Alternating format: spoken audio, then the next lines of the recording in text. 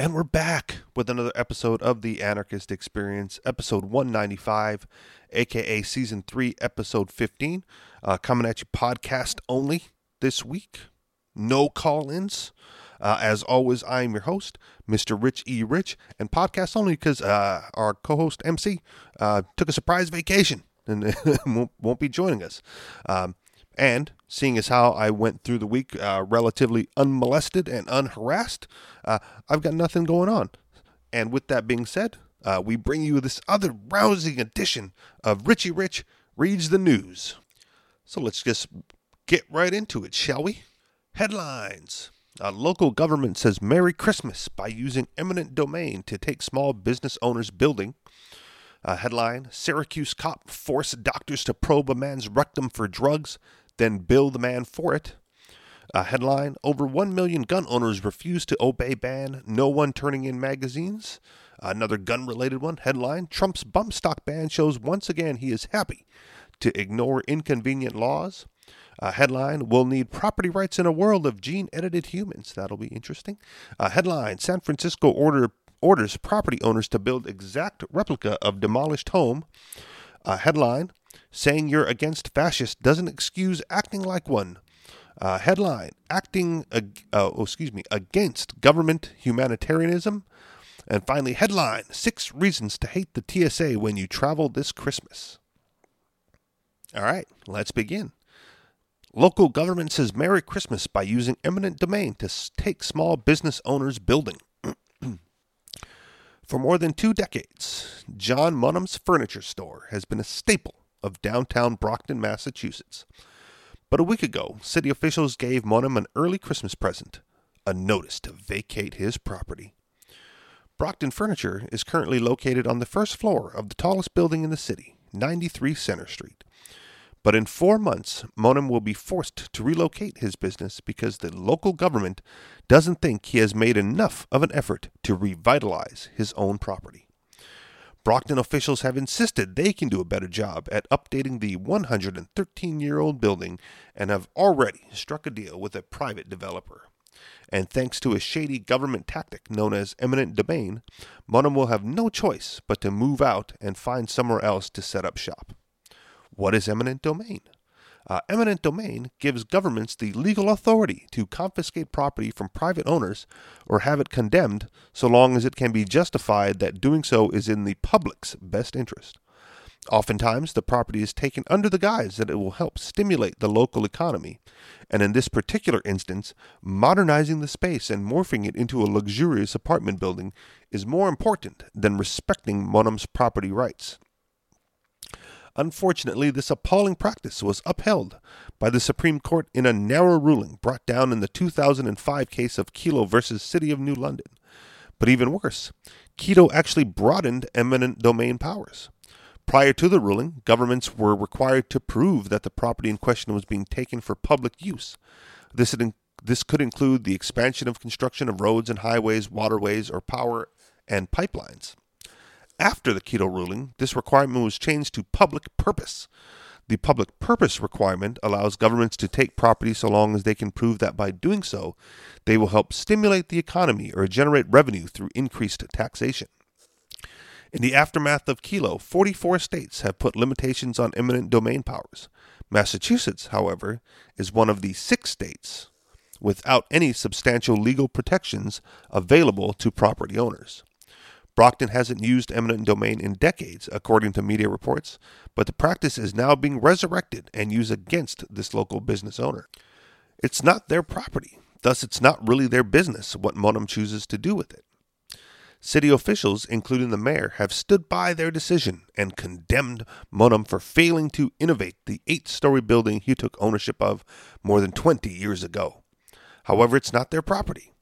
Thus, it's not really their business what he chooses to do with it, but the Brockton Redevelopment Authority, which straddles the line between being a public and a private entity, has decided it can do more with the property than Munham has, and has partnered with the city in order to use all the legal tools available to them to make this happen. Brockton Mayor Bill Carpenter called the building at 93 Center Street a linchpin piece of the revitalization of downtown. He also attempted to justify the city's repulsive actions by trying to blame Monum, saying, "Eminent domain is only used as a last resort. We don't want to use it. What it's designed to be is an incentive for the property owner to realize if they don't go forward with some type of viable redevelopment plan, this could happen."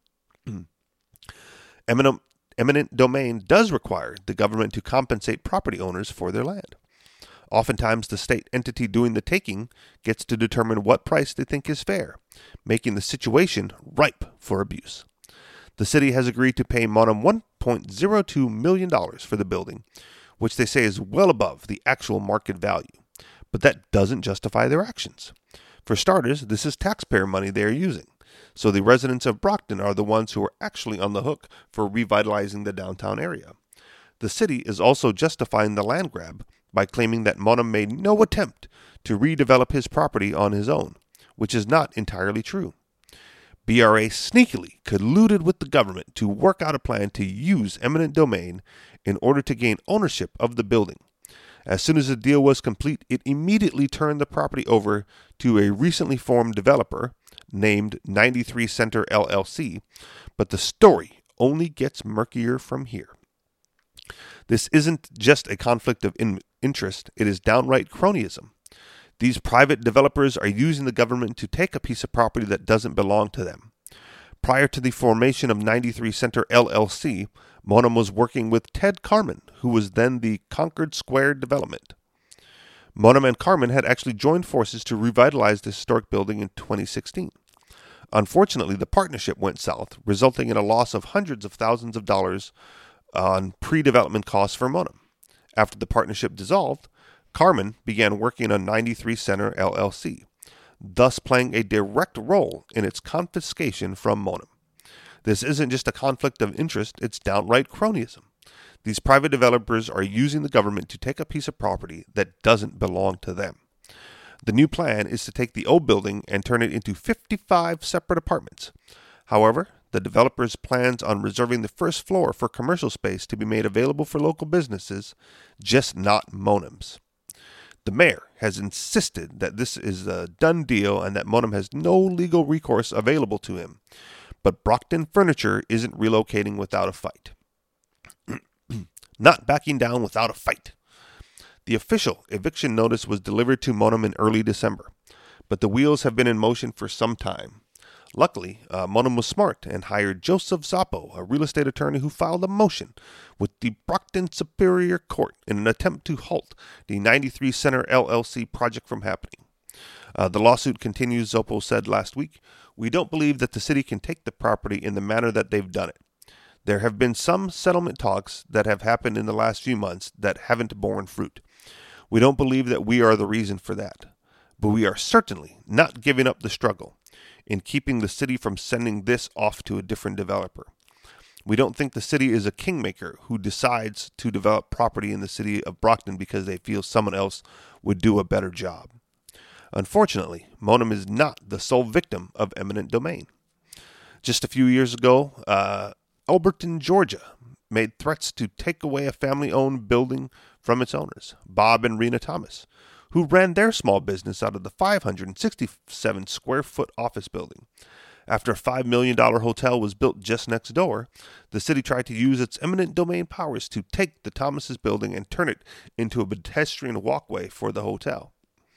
After the couple refused to sell their building to the city, officials used a type of eminent domain called the quick take, which is intended specifically for the construction of highways, not walkways for private hotels.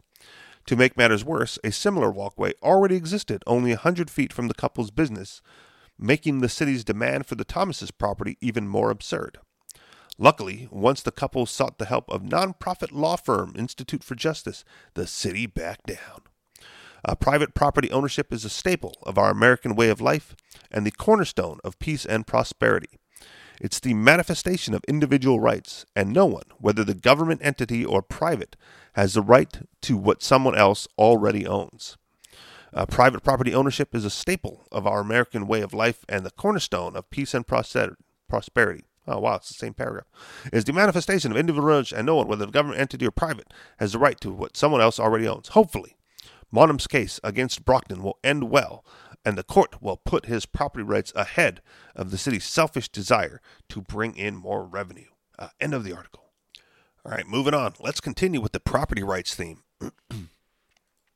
We'll need property rights in a world of gene-edited humans. Recently, the announcement that a scientist in China has apparently created gene-edited humans caused widespread panic and concern. Twins from two embryos that had an altered genetic segment for mediation of potential future diseases using a relatively new technique called CRISPR, C-R-I-S-P-R, were born. Many of the responses to this event are telling in ways that the responders, mainly scientists and ethicists, may not have considered. First of all, it is interesting that the supplies and knowledge to perform an act of specific gene editing seems to be commercially available and well understood.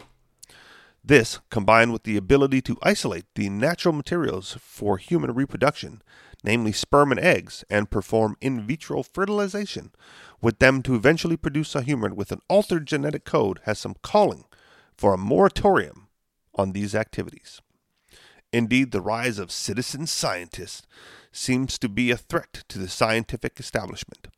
The scary and ill-defined term, designer babies, is back being thrown around during these discussions, which often miss larger points of consideration. Let's touch on the use of scary-sounding terms like designer babies. Whenever a human embryo has been selected using genetic techniques, such as determining if an embryo carries an abnormality, these practices fall into this category. Interestingly, this doesn't seem to cause as much concern, even though it may mean selecting embryos, meaning that other potential people are discarded, to avoid disease states, as using this technology to produce children with pre-selected gender, eye color, hair color, intellect, or other desired traits. This is where the concern seems to lie. The fact that this is very much how normal human reproduction often works seems to have been lost in the debate. As long as humans have been around, people have selected their mates based on external and internal characteristics, such as all these things previously mentioned and more, and certainly some that cannot be categorized or defined. Even when a pregnancy is unplanned or out of wedlock, there is almost always some level of biological selection that has occurred beforehand. And this selection process will have important impacts on the characteristics of the resulting child or children. To some degree, all babies are designer babies. The other way of doing it is to have some group of people decide who gets to have children, or have it happen randomly through assignment. Some version of this controlled by someone other than you. I'm not sure whom I trust to have much responsibility over humanity. That it seems to be at least somewhat acceptable to screen embryos or sperm or egg cells for signs of disease before use, but not to use these gene editing techniques to fix or attempt to fix or minimize diseases is also telling. The scientists in China did, in fact, attempt to do this, but it's been called unnecessary because other treatments already exist. It is the position of these naysayers that new technologies and treatments to alleviate human suffering from disease are no longer necessary because current treatments exist. Strange indeed from open-minded scientists. Of course, these are important issues, and luckily for us, we already have the framework of private property rights and individual sovereignty that private property rights and individual sovereignty that would work just fine. If we are unable to start from a premise that each individual owns his or her body, that seems like a major problem to me. If each individual does not own his own body, who does? The issue of children also raises questions that have been dealt with for thousands of years. Babies need constant care. Children need guidance as they are growing up, and at some point, they become adults with their own natural rights and bodily ownership. All of this has been covered before by many, including Murray Rothbard in Chapter 7 and Josiah Warren.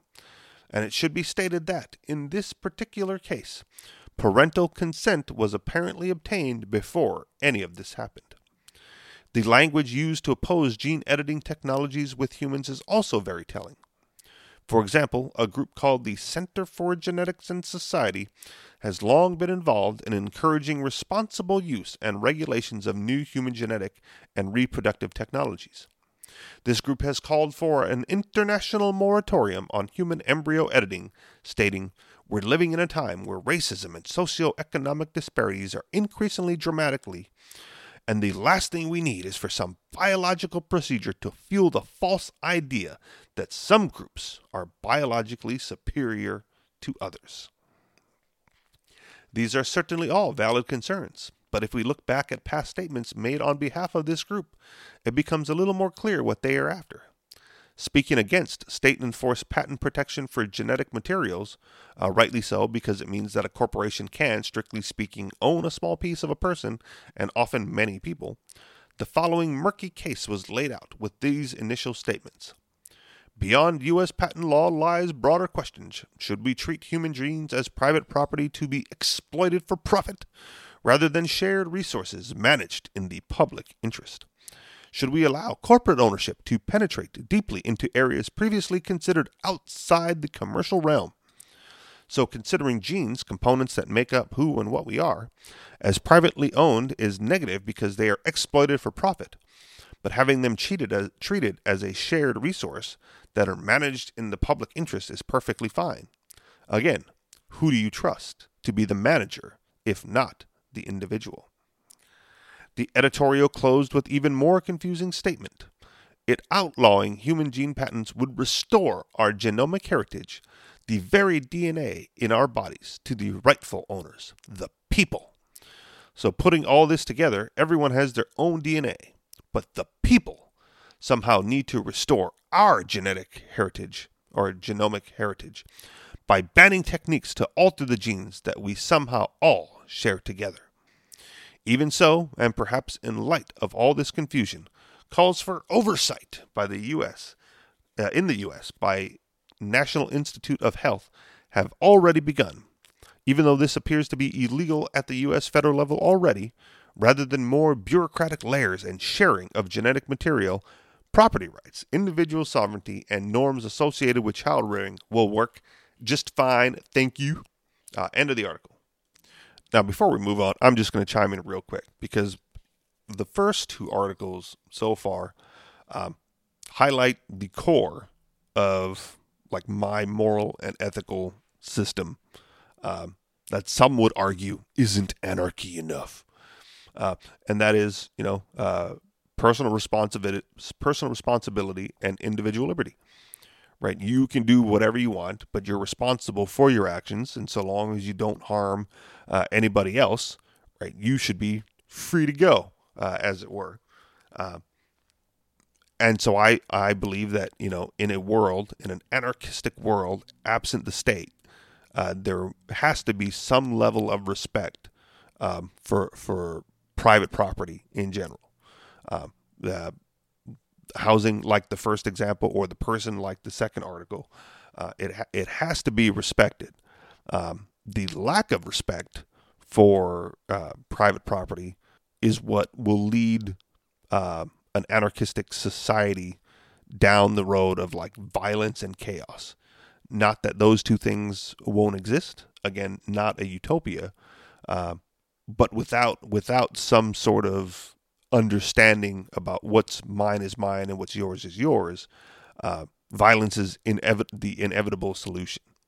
So anyone promoting the idea of an anarchistic society lacking property rights or respect for property, if you want to have the discussion on the word rights, respect for ownership and respect for property, lacking that, they are indeed calling for violence, because those who wish to maintain ownership over their property or possessions will need to use tools of defense to secure that, and those who don't believe it will need to use tools to take it, and so the battle ensues.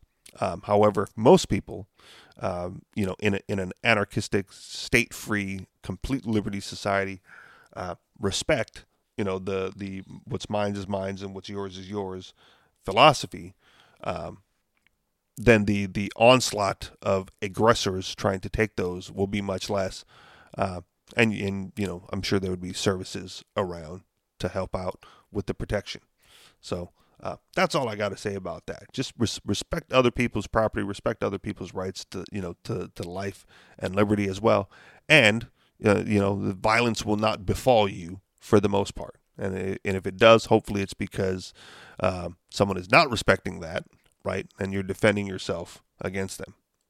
All right, moving on. Since we are approaching the holidays, and many of you will probably not get to listen to this before Christmas, but we'll see. 6 reasons to hate the TSA when you travel this Christmas, for those of you that do. Santa Claus is coming to town with all his liquids in a single quart-sized baggie. The Transportation Security Agency projects that a record 41 million people will fly this holiday season. If you're one of them, be warned. The agency doesn't have a great track record when it comes to, well, anything. With that in mind, here are 7 times the TSA made us shake our heads, either in mild disbelief or intense disgust in 2018. And quick interjection, I'm pretty sure that we covered a few of these on the show throughout the year, so this might be a recap. However, fun times with the TSA, never a problem here. Back into the article. Number 1, TSA confiscated a pink plastic dinosaur-shaped hand grenade toy. This is courtesy of the TSA's award-winning Instagram account. It's won more awards than the agency has caught terrorists, which regularly posts photos of confiscated items. In February, the TSA explained that it had found the toy in a carry-on bag in Denver. As you or anyone with half a brain can see below, it is clearly not a real grenade. And again, interjection real quick, picture in the article. So check out the show page to see that. But it still wasn't allowed. The agency prohibits replica firearms, including toys, in carry-ons. That policy apparently applies to plastic dinosaurs as well. Number 2, a secret watch list for loiterers. In May, the New York Times revealed a 5-page directive regarding a watch list for unruly passengers. What kind of behavior could warrant a spot on the list? Anything that's offensive and without legal justification or that threatens the safe and effective completion of our screening. If you think that's rather broad, you're right. The Times reported that the people who loiter suspiciously near security checkpoints could be put on the watch list. So you'd better keep it moving when you're traveling this holiday season, or you could end up on the TSA's naughty list. Number 3, TSA agents spent 5 minutes searching for a 96-year-old woman in a wheelchair. What the hell do you think she's going to do? Set off a shoe bomb? Gene Clarkson asked a TSA screener, patted her down, 96-year-old wheelchair-bound mother. Clarkson filmed the entire encounter and posted the video to Facebook, where it racked up more than 9 million views. The agents in the video were very polite, but no doubt they were just trying to do their jobs. But sometimes it's the job that's the problem.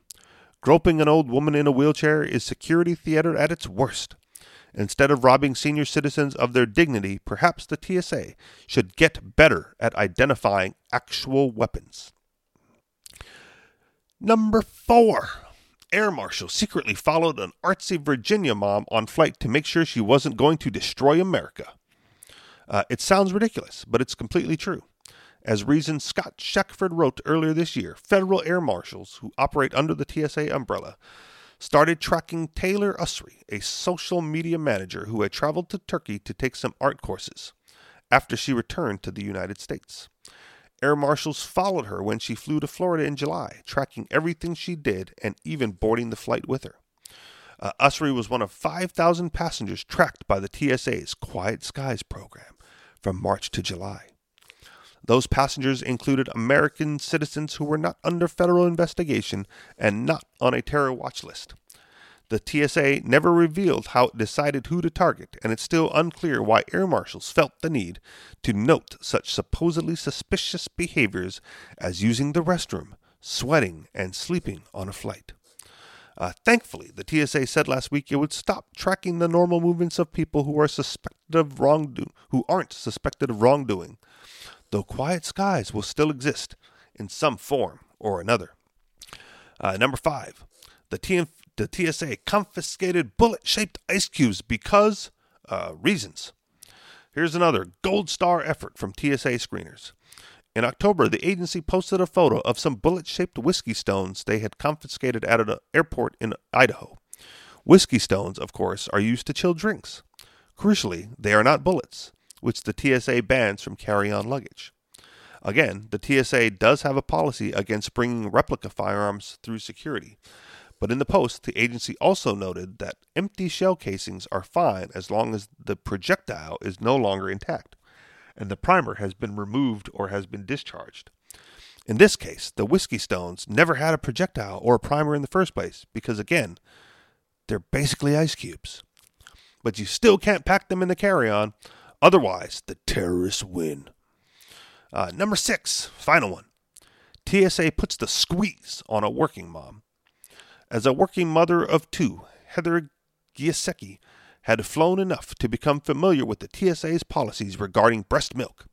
She knows she was allowed to bring her milk through security, and she knew she was within her rights to decline to A, have her bag of milk scanned by the X-ray machine, and B, open it. She knew a lot more about these guidelines than the TSA agents at the Minneapolis-St. Paul International Airport did.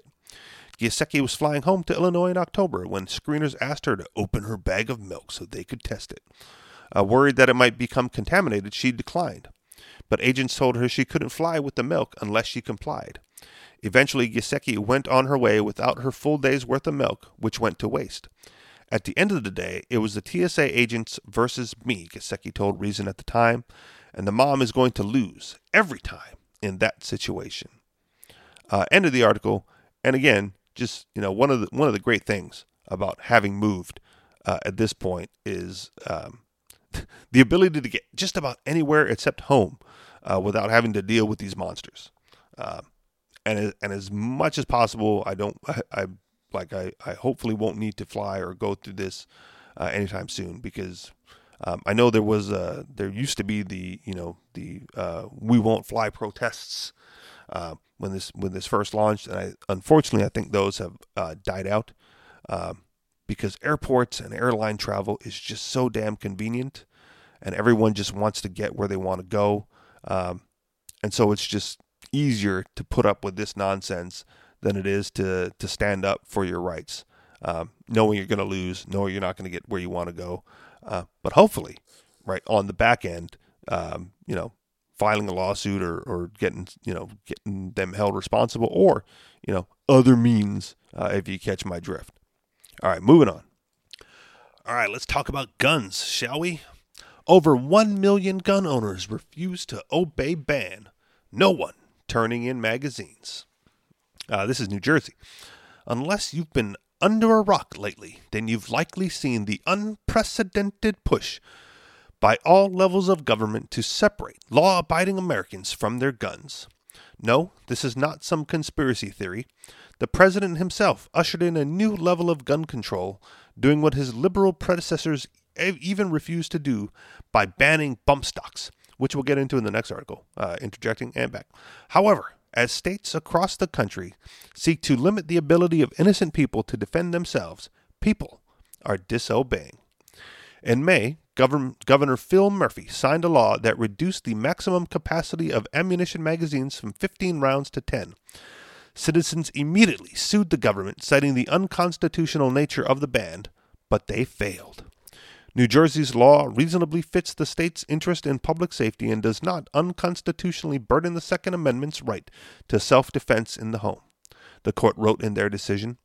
The law also does not violate the Fifth Amendment's takings clause because it does not require gun owners to surrender their magazines, but instead allows them to retain modified magazines or register firearms that have magazines that cannot be modified.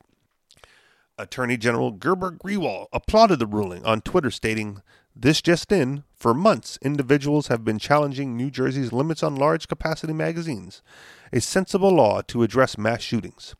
Today, the Court of Appeals upheld the law. Big win for public safety, and law enforcement safety. This month, citizens were given a December 11th deadline on their new ban on standard capacity magazines. The law effectively turned 1 million law-abiding gun owners into criminals literally overnight if they failed to turn in the magazines. Somehow, New Jersey lawmakers thought insane individuals who want to carry out mass shootings would be lining up to turn in their 15-round magazines, as anyone caught with one of these banned magazines is now committing a fourth-degree felony. However, even the law-abiding citizens are choosing to disobey, and that's a good thing. According to AmmoLand.com, who says they spoke with multiple police departments throughout the state, no one has turned in their magazines. According to the report, two sources from within the state police who spoke to AmmoLand on conditions of anonymity told AmmoLand News that they both do not know of any magazines turned over to their agency and doubted that they were turned in. They also stated that the state police also engaged the AG's office for guidance on how to respond to inquiries such as ours. They were unaware if the Attorney General had returned their request for guidance. All the local police departments that AmmoLand contacted said that they have not had any magazines turned into them. AmmoLand has filed a Freedom of Information Act request with the New Jersey State Police to get an official count of the number of magazines turned in by New Jersey citizens. We will update the story if our FOIA request is fulfilled. This act of disobedience is the only way that law-abiding citizens can effectively and peacefully fight back against the gun grabbers. And so far, it has been effective. As TFTP has reported, we've seen similar acts of disobedience from other states like Illinois. In Effingham County, Illinois, the town board voted in April to order its employees not to enforce any laws that would unconstitutionally restrict the Second Amendment to the U.S. Constitution. Effingham County State Attorney Brian Keebler said the measure is meant to act as a warning shot to tell the state legislature that the county does not want unnecessary gun control measures or for the sale of firearms to be jeopardized. The resolution states, "The right of the people to keep and bear arms is guaranteed as an individual right under the Second Amendment to the United States Constitution and under the Constitution of the State of Illinois, and the right of the people to keep and bear arms for the defense of life, liberty, and property is regarded as an inalienable right by the people of Effingham County, Illinois, and the people of Effingham County, Illinois derive economic benefit from all safe forms of firearms, recreation, hunting, and shooting conducted within Effingham County using all types of firearms allowable under the United States Constitution." Board member David Campbell told Fox News that the county decided it's time for someone to take a hard stand. Indeed, as we've noted time and again, rights are preserved and gained when good people make a stand and refuse to obey bad laws. End of the article. And I agree on that last part. I mean, that's the whole point of, living free within the confines of a statist system is, you obey the laws that don't interfere with your life, right? And you break the laws that do, and then you just move on with life in general. I forget the entire quote, but it's if the law is tolerable, I will tolerate it. If it is intolerable, I will not. And banning magazines and guns and making people turning them in is an intolerable law. So good on those people for standing up for themselves, their rights, their liberties, and their property, as discussed earlier in the show, and not giving it, to the government, to the state, to the gun grabbers, as it were. Moving on. As mentioned in that article, here's the Trump article. Trump's bump stock ban shows once again he is happy to ignore inconvenient laws. Today, the Justice Department finalized its ban on bump stocks, which Acting Attorney General Matthew Whitaker claims merely clarifies federal law. It actually rewrites federal law, a function the Constitution assigns to Congress. Whitaker also wants us to believe that the bump stock ban shows President Donald Trump is a law and order president. To the contrary, it shows he is a president who ignores the law whenever it proves inconvenient. The final rule defines bump stock type devices as machine guns. Under the National Firearms Act of 1934 and the Gun Control Act of 1968, because such devices allow a shooter of a semi-automatic firearm to initiate a continuous firing cycle with a single pull of the trigger. That understanding of the law contradicts the plain language of the NFA, the position repeatedly taken by the Bureau of Alcohol, Tobacco, and Firearms and Explosives during the Obama administration, and the interpretation endorsed by both supporters and opponents of a legislative ban. The NFA defines a machine gun as any weapon which shoots, is designed to shoot, or can be readily restored to shoot automatically more than one shot without manual reloading by a single function of the trigger. A bump stock harnesses recoil energy to make a rifle slide back after it's been fired, resetting the trigger. If the shooter maintains forward pressure on the barrel, the trigger will bump against his stationary finger, causing the gun to fire again, and so on. This technique increases the rate of fire, but the rifle is still shooting just one round for each function of the trigger. The Justice Department had to find a way around the clear meaning of the law because the president promised to ban bump stocks by administrative fiat after they were used by the perpetrator of an attack that killed 58 people in Las Vegas last year. The DOJ accomplished that trick by defining a single function of the trigger as a single pull of the trigger, and defined pull to exclude what happens during bump fire. According to this account, when the trigger is activated by bumping against the trigger finger, that is not, contrary to logic and appearance, a function of the trigger. Another problem for DOJ was that a rifle equipped with a bump stock does not operate automatically, since the shooter has to maintain constant forward pressure with the non-trigger hand on the barrel shroud or foregrip of the rifle, and constantly reward pressure on the device's extension ledge with the shooter's trigger finger, as the rule notes. The Justice Department resolved that difficulty by treating the shooter as part of the rifle mechanism. According to the rule, these devices convert an otherwise semi-automatic firearm into a machine gun by functioning as a self-acting or self-regulated mechanism that harnesses the recoil energy of the semi-automatic firearm in a manner that allows the trigger to reset and continue firing without additional physical manipulation of the trigger by the shooter. That gloss is accurate only if you ignore the role of the human who pushes the rifle forward to engage the trigger, and if you insist that activating the trigger in that manner does not count as a physical manipulation of the trigger. The DOJ claims this counterintuitive perspective reflects the best interpretation of the term machine gun, by which it means the interpretation that facilitates the result demanded by the president. As Joshua Prince and Adam Kraut, lawyers representing the Firearms Policy Coalition, noted in comments on the rule, the DOJ's interpretive jiggery-pokery is pure applesauce. It is not only inconsistent with what everyone previously understood the law to mean, but it arbitrarily targets certain products when the DOJ's reasoning would cover all manner of jury-rigged setups that make bump fire possible. An individual does not require a bump stock device in order to bump fire a factory semi-automatic firearm. Prince and Krauss write, ATF readily acknowledged that bump firing can lawfully be achieved through the use of rubber bands, belt loops, or to otherwise train the trigger finger to fire more rapidly, in a clear statement of its intent to unequally apply the law. Given those alternatives, not to mention the trade-off between speed and accuracy for shooters using bump stocks, it is doubtful that banning them will have any noticeable impact on the lethality of mass shootings.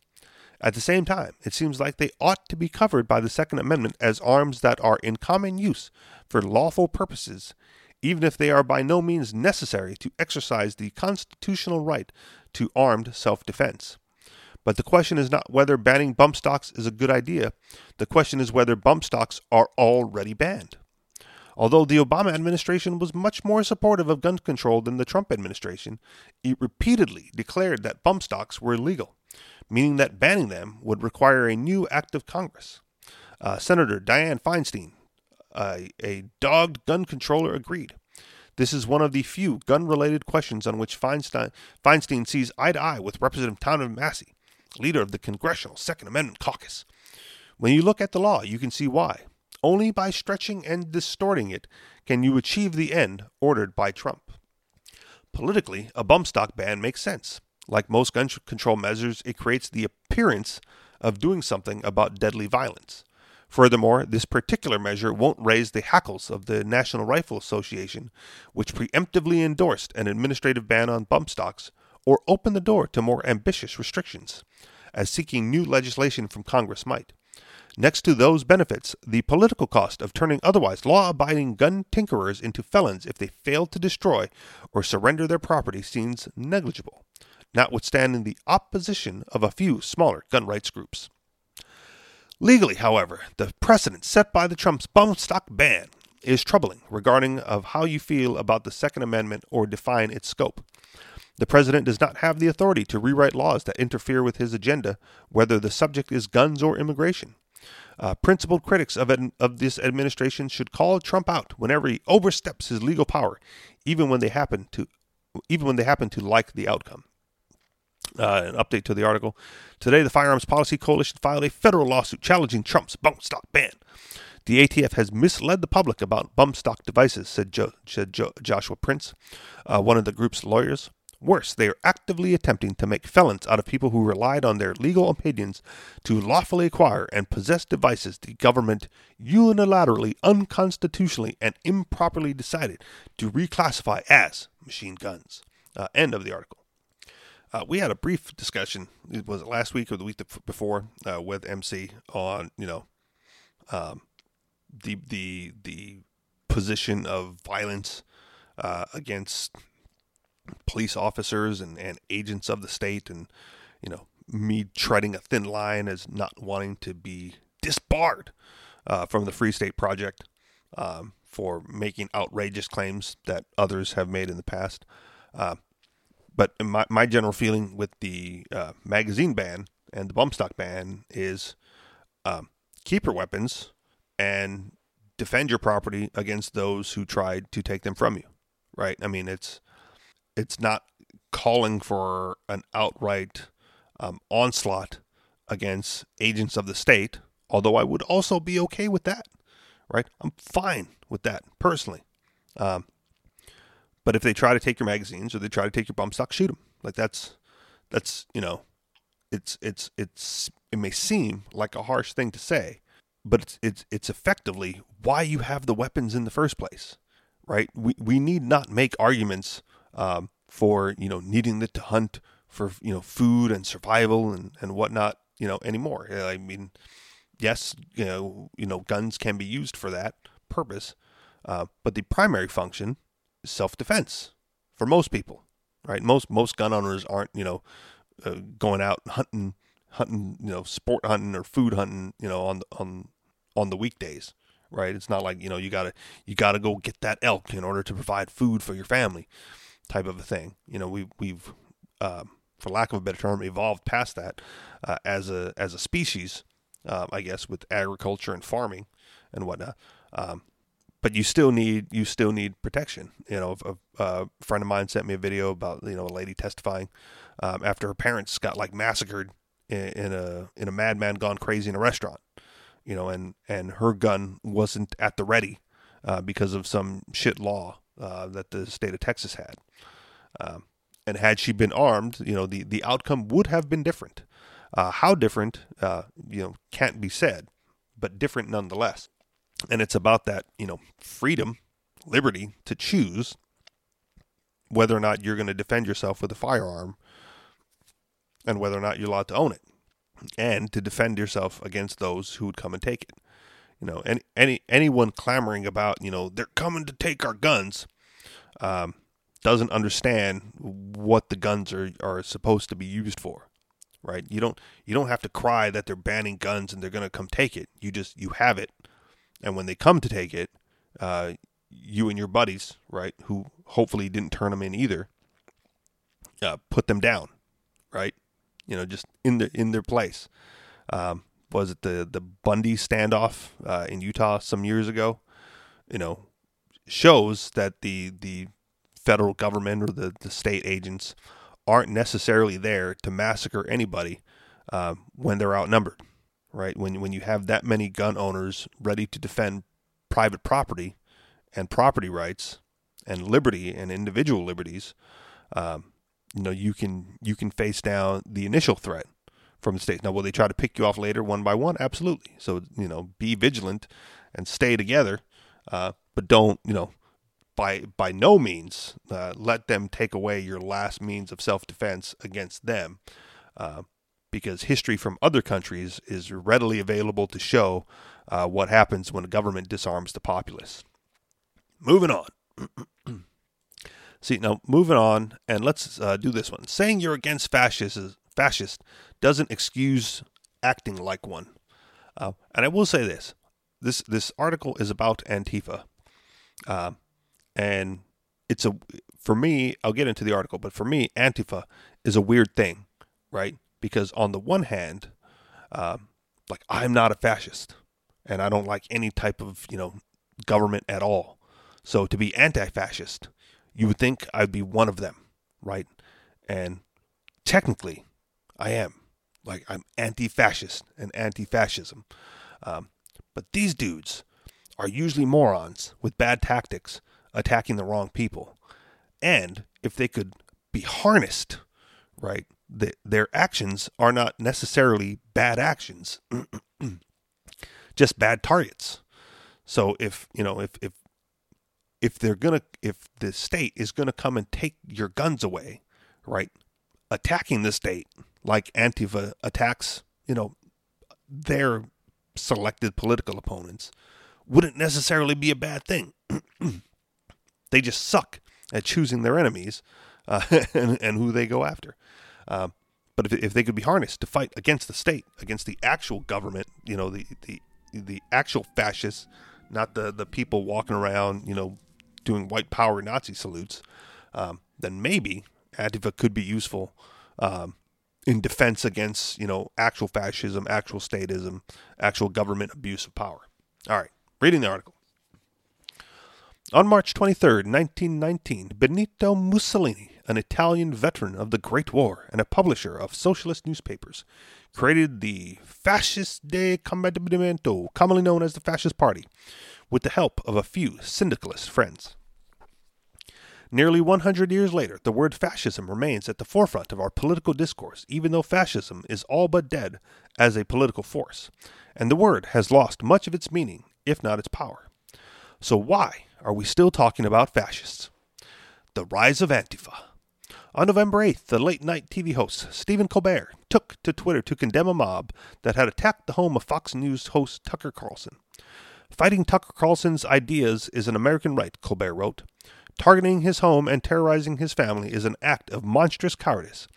Obviously, don't do this, but also take no pleasure in its happening. Feeding monsters just makes more monsters. The attackers consisted of a group who called themselves Antifa. Few Americans have heard the word Antifa prior to 2016, but that's no longer the case. Numerous high-profile incidents involving Antifa, the Battle of Berkeley, the tragedy in Charlottesville, and a series of street battles in Portland, have thrust the loosely organized political group into the national spotlight. In addition to the attack on Carlson's home, numerous high-profile incidents involving Antifa, the Battle of Berkeley, the tragedy in Charlottesville, and a series of street battles in Portland. Why does it always have the same paragraph twice? It's difficult to miss gangs of black-clad individuals who wear masks, tote weapons, and pick fights with political opponents. Antifa, if you have not already guessed, is short for anti-fascism. Conduct a Google search, and you'll see Antifa oppose fascist ideologies, people, and groups. This is part of the brilliance of Antifa. Unlike most fringe political groups, Antifa is not named for something. Their name expresses opposition to an ideology, one that is at once vile and nebulous. We're all fascists now. More than 7 decades ago, the British writer George Orwell observed that the term fascism had lost any coherent meaning. The word fascism has now no meaning except insofar as that it signifies something not desirable, Orwell wrote in his essay Politics and the English Language. Because of the ambiguous nature of the word, Antifa and other alt-left groups have been able to brand thinkers as diverse as Charles Murray, Christina Hoff Sommers, Jordan B. Peterson, and Ben Shapiro as fascists. By branding themselves as anti-fascists, Antifa inoculate themselves from criticism that usually is directed toward extremist groups. Moreover, by branding themselves as anti-fascists, wow, more paragraphs that are the same. Colbert's condemnation of Antifa's attack on Tucker Carlson's home notwithstanding, there has been a cultural reluctance to condemn Antifa's political violence and tactics. In 2017, following the tragic events in Charlottesville, which involved the showdown between white supremacists and Antifa members, former Republican presidential candidate Mitt Romney said it was wrong to equate fascists and anti-fascists. "No, not the same," said Romney, tweeted. "One side is racist, bigoted, Nazi. The other opposes racism and bigotry. Morally different universes. Fascists and Antifa, not as different as you think." Romney expressed a common belief, but Antifa is hardly the polar opposite of fascism. An examination of Antifa and the fascists of the 20s and 30s reveals striking similarities. Many historians and political writers describe fascism as a right-wing movement, and that claim has an element of truth to it. When Mussolini and his syndicalist friends created the Fasci di Combattimento, it's true they embraced Italian nationalism. Yet the party also called for the seizure of church lands, the confiscation of financed capital, and the abolition of the Italian monarchy and Senate. In fact, Mussolini was an ardent Marxist for years, the son of a socialist, anarchist, craftsman. He was well versed in the works of Karl Marx, whom he praised as a magnificent philosopher of working-class violence. In fact, Mussolini was an ardent Marxist for years. The extent to which Mussolini's fascists simply copied their socialist predecessors has often been overlooked. In his magnum opus, Modern Times, the historian Paul Johnson explained that Mussolini was highly influenced by Kurt Eisner, who was cited several times in Mussolini's fascist program. Eisner's Bavarian fighting squad, which inspired Mussolini's Fasci di Combattimento, were themselves inspired by Lenin's men in black leather jerkins, Johnson points out. Mussolini's use of the term vanguard minority to describe the shock troops of his revolution was almost certainly inspired by Lenin's vanguard fighters, a term Lenin first used in 1903. Communists and fascists of the 20s and 30s were unified by one thing above all else: their willingness to use political violence to achieve political goals. Mussolini, like Lenin, had no qualms about using violence in his effort to make history, not endure it. A Marx quote Mussolini was fond of employing. The perils of a philosophy of violence. The use of violence to attain political goals is a stance Antifa similarly embraces. Antifa openly advocates and employs violence and intimidation. Like Mussolini's vanguard minorities, they dress in black garb, although Antifa members often cover their faces, and use intimidation and violence to prevent political opponents from assembling. These tactics include launching feces at law enforcement and using bricks, bats, and chains and knives in their street wars. Interjection real quick. See, that's the kind of stuff that I'm okay with for Antifa. When they're combating law enforcement and other state agencies, like, good on them. It's when they attack like regular people, and again, businesses who are, private enterprises, that they go off the chains and off the rails a little bit. Or political opponents exercising free speech. Back into the article. The methods are ostensibly reserved for fascists, yet so many have shown a willingness to overlook the fact that Antifa is employing fascist tactics. Antifa is given a pass because labeling the other side as fascist automatically makes them good, for they are the ones fighting against fascism. It's a brilliant rhetorical trick. As Chris Cuomo said in defense of Antifa on a carefully worded CNN segment in August, fighting against hate matters. In a moral universe where the ends justify the means, using fascist tactics to fight fascists or other people deemed fascists is entirely proper. The dangers of embracing the philosophy of violence, however, are severe. For as Solzhenitsyn observed, the first casualty of violence is the truth. Violence does not live alone and is not capable of living alone. Excuse me. It is necessarily interwoven with falsehood. The Russian writer observed prior to his exile from the Soviet Union. Any man who has once acclaimed violence as his method must inexorably choose falsehood as his principle. Solzhenitsyn's point is one Antifa should seriously consider.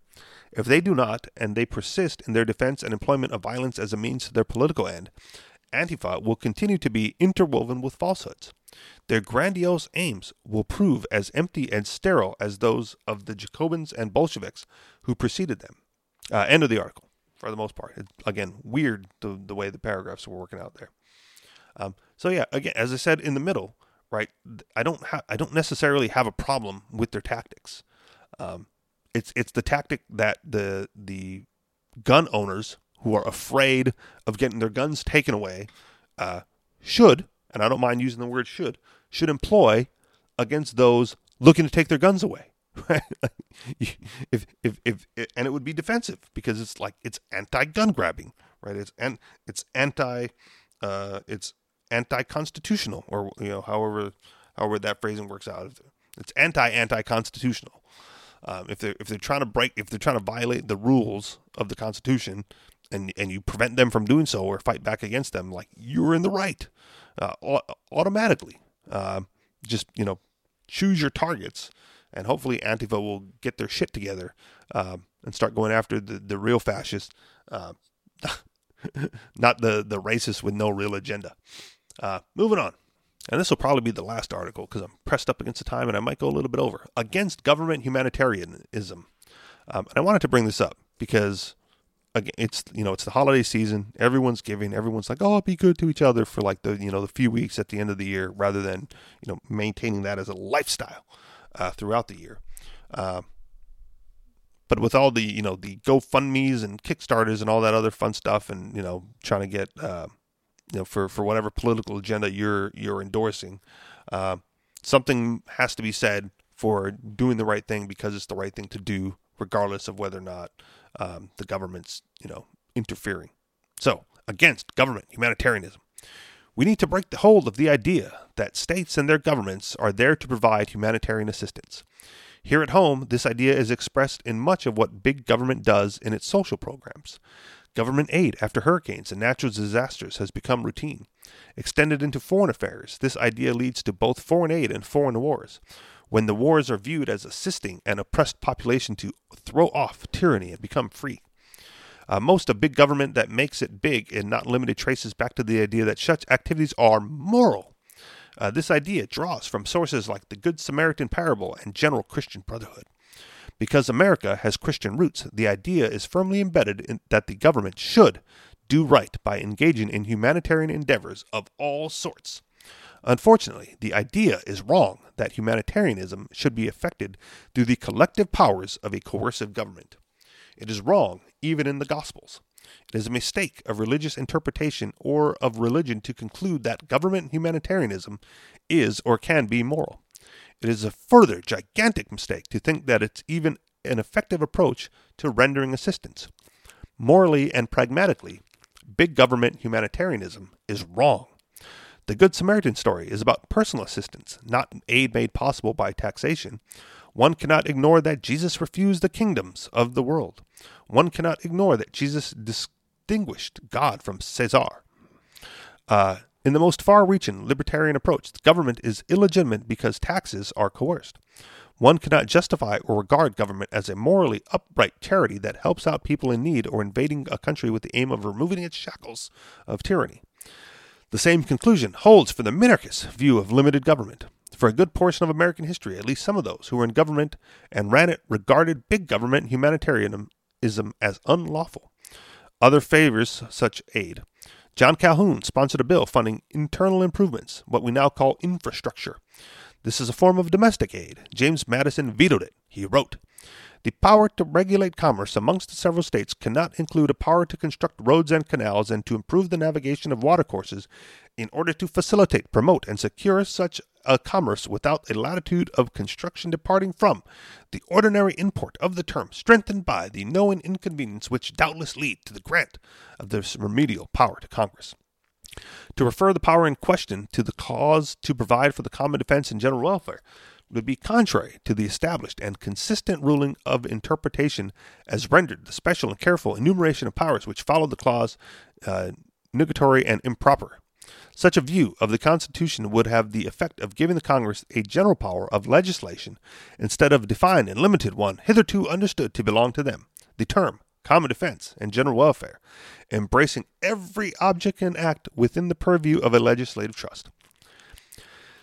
These clauses are no longer barriers to big government. They are accepted as supporting big government. The U.S. Constitution has not only been subverted, it has been inverted. Nowadays, constitutionality is no barrier at all to big government and its humanitarian justification because new constitutions and rights declared legalize them. Socialism is enforced to the point of a legal government gun. It is best to be openly blunt in rejecting government humanitarianism as wrong in and of itself. One will be accused of being heartless and cruel. Good. The accusation stimulates counterarguments. When confronted with the overwhelming evidence that government interventions not only are morally wrong, but go wrong in practice, their advocates invariably fall back to the position that they weren't done right or that it only needs some tinkering or adjustment to accomplish their aims. It is, however, impossible to fix a system that has an inbuilt and fundamental flaw in its incentives. Government taxation by force, the taxing powers with resources to disperse as they see fit, within limits so broad and ill-defined that they can pursue almost any aims that do not result in revolution against them. Consequently, they have extraordinarily weak incentives to act as fiduciary or a trustee might be required to act. Irresponsibility is the result. When Democrats and Republicans debate on how to spend the funds at their disposal, the result is often a detail, because neither side is motivated to act as a trustee of the public trust. The largest component of U.S. government is the Pentagon, and it's irresponsible. In 2018, it finally has a comprehensive audit, and it fails. The Pentagon has failed what is being called its first ever comprehensive audit, a senior official said Thursday, finding U.S. Defense Department accounting discrepancies that could take years to resolve. It is not to be expected that the U.S. government could ever do right or get it right in spending tax proceeds, whether for humanitarian aid or any other kind of aid. The system is not constructed so as to bring about the outcome, despite the fact that public support is intact because of the appeal of helping people in need out. It is the wrong idea of government and as a help agent that must be discarded. End of that article as well, and end of the show. But you get the idea, right? You know, the government doesn't do anything right except steal money from people and hurt people otherwise. Other than that, it's effectively useless and unnecessary and should be discarded as a bad idea as we move forward with, again, what I said at the beginning of the show, personal responsibility, personal liberty, and just, treating each other with respect to the life, liberty, and property that we should all have and maintain moving forward. Thank you very much for listening. You guys know where to find us, anarchistexperience.com, facebook.com/anarchistexperience, facebook.com/groups/anarchistexperience, twitter.com/theanarchistexp, minds.com/theanarchistexperience. And for you commies out there who don't like the fact that I post a show on Patreon, just feel free to listen to it and then not contribute, because that's an option, right? It's not a paid show, and I don't advertise. But you can donate to the show if you feel like contributing financially. Patreon.com/theanarchistexperience. You've already been thanked for listening, so we'll talk to you all next week. Peace and Merry Christmas.